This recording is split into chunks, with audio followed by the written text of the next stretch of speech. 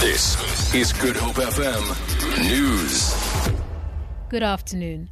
Eskom says it will be forced to borrow more money if the energy regulator NERSA does not increase electricity tariffs by 17%.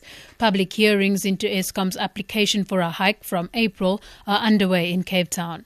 Eskom's Chief Financial Officer Anuj Singh. From a pure mathematical perspective, yes, we would have to go borrow more. But I think the bigger concern that certainly from a finance perspective I have is the impact that this would have in terms of regulatory certainty and credibility associated with the longer term view that investors would take on Eskom.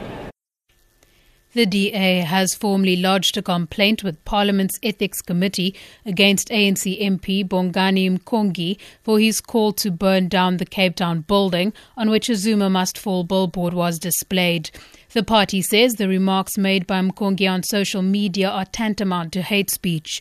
Mkongi apologized yesterday, but DA Chief Whip John Steenhuisen insists that the damage is done and that the comments are serious enough to deserve investigation. ANC Chief Whip spokesperson Moloto Motapo says this move from the DA is hiding a deeper problem. The drunk driving case of senior ANC NEC member Tony Yengeni is underway in the Cape Town Magistrates Court. Yengeni was arrested on drunk driving charges near the Cape Town CBD in August 2013.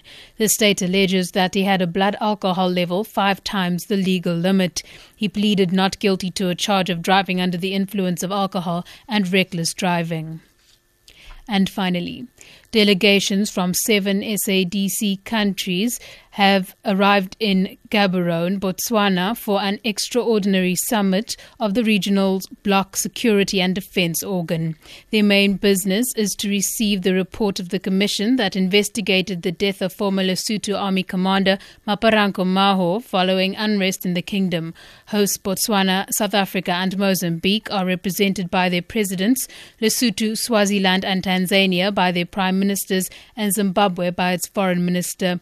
Nkoana Ngatani reports. Officials are waiting as consultations go on behind closed doors. Chairperson of the SADC Commission, Judge Mpapi Pumapi, has also arrived with some members of his commission. The heads of state and government will come out for an official address at the end of the consultations and announce whether Lesotho has in fact accepted the Pumapi report. Ntakwana Ngatani, SABC News, Gaborone, Botswana. For Good Hope FM News, I'm Danielle Buse.